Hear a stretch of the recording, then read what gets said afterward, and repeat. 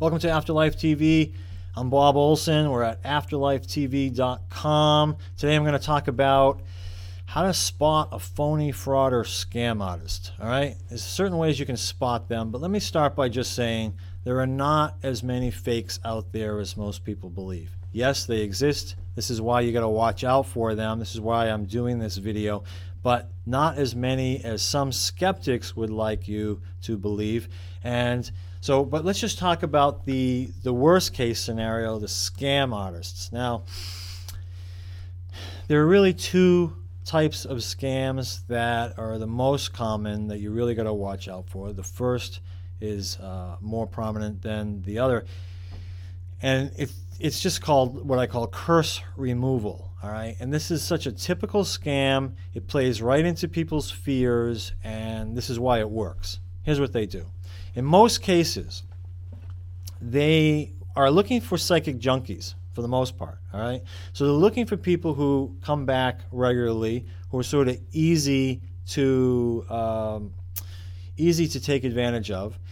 And a lot of times what they'll do is, these are the kind of people, I'm going to teach you how to spot a fake in a moment, but they end up giving readings to someone and the person doesn't recognize them as a fake. So as they get, the first reading, second reading, third reading, maybe fifth reading, maybe 10th reading, they're learning a lot about this person just because of the questions that they ask, the conversations they're having with these people. Maybe even after the reading, they might talk to you a little bit.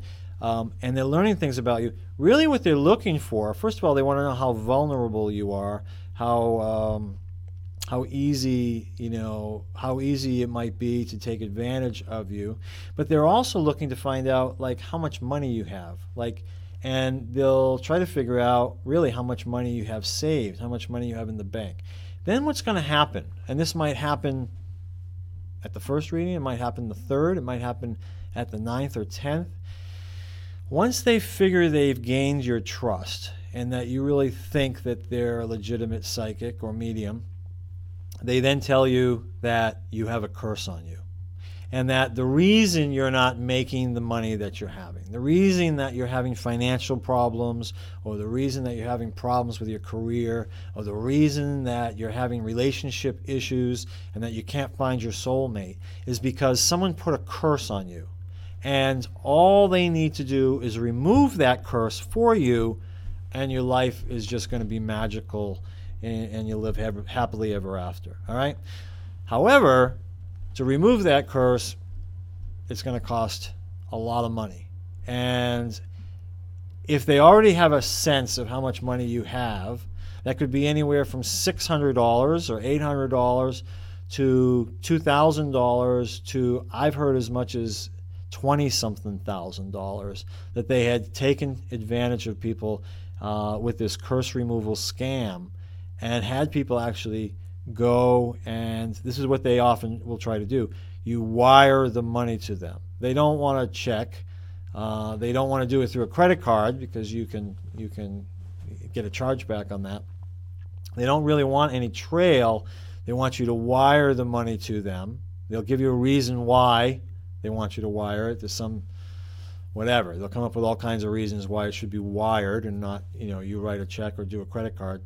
And then they're just going to take that money from you and you'll never hear from them again. All right? They'll disappear. So that's a curse remover. I just want to say there is no curse. All right? You do not have a curse on you. There are no curses. And they don't have the ability to remove them. First of all, because they're not true. You don't have a curse on you. Second of all, they don't have some special power that allows them to remove curses for you. So don't believe in it. Don't fall into the fear. I understand why people fall for it. You think about it. Someone's just told you that you have a curse on you. All they have to do is remove it for you and everything's going to be okay. And it's easy to think back oh, yeah, I've had a lot of problems lately. I've got fired from my job, or my husband left me, or all these different things that are going through your head, and it helps to convince you that, oh, well, now it makes sense. I had a curse on me. That's why things have been going so bad. It doesn't have anything to do with you making really poor choices in your life, right? So it's a great way to understand all the bad things that have happened to you, but the reality is it doesn't exist. People can't put curses on other people, and certainly for the same reason, no psychic or medium can remove a curse for you. So don't fall for that scam, all right? The second one is a little more delicate. It's called spell casting. It's a little different than the curse removal. In this particular case, they will tell you that by paying them a certain fee, they will put a spell either out into the universe or usually on another person in order to get that person to do something for them. So they might put a spell on your ex-husband to cause him to want to fall back in love with you. Or, maybe some gal that you're head over heels about, and they'll put a spell on her so that she'll fall in love with you. Other people have told me that the psychic or medium said that they would put a spell on a potential employer so that you could get the job that you want. All sorts of reasons why people will put spells, or sometimes they just put a spell out into the universe so that abundance and prosperity will come your way. All right? Same thing. This is a classic, very typical scam that people are pulling on people. The amount of money that they charge for this spell casting ranges from hundreds to thousands of dollars. Don't fall for it. Now, there's a little caveat to this.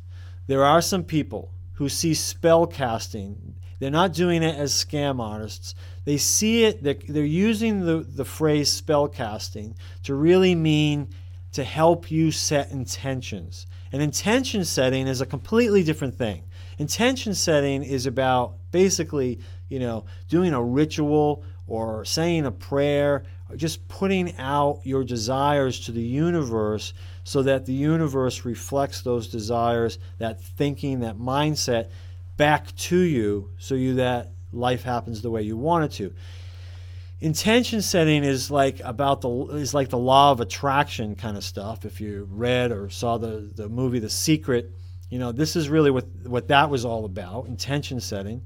And some people take it so far as to create a ritual out of it. So they might sell you a candle so that you light the candle, and when you light the candle and you're watching the candle burn, you're thinking about the things, the intentions that you want to create the life of your desire. And this is different. I don't agree with it. I don't agree with any kind of spell casting. But if people are trying to sell you a candle for $7 or $15, this is not the scams that I'm talking about with the spell casting. The thing with spell casting is nobody can exert their will upon someone else's will and cause them, force them, even influence them to do something that they're not willing to do. All right? We all have free will. Nobody can influence us in that way.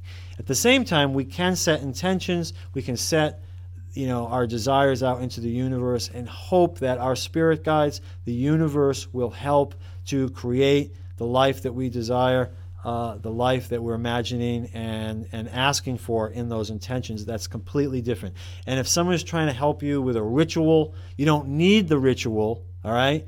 But if someone's trying to help you with, say, candle burning or something like that, you don't need a special candle that's for prosperity or for love or whatever it may be. You don't need it, but if it helps you to take the time and sit back and think about that intention, then that's not a bad thing. So don't confuse the two, all right?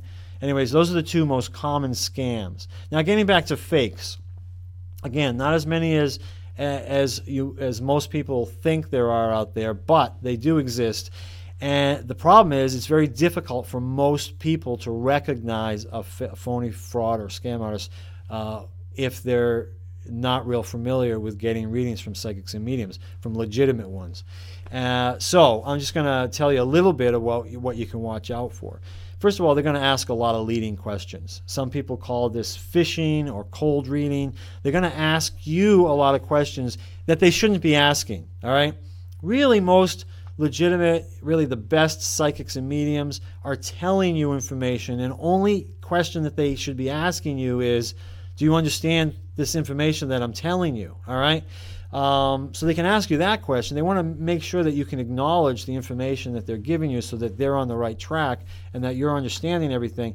But they shouldn't be asking you, like, who has cancer, you know?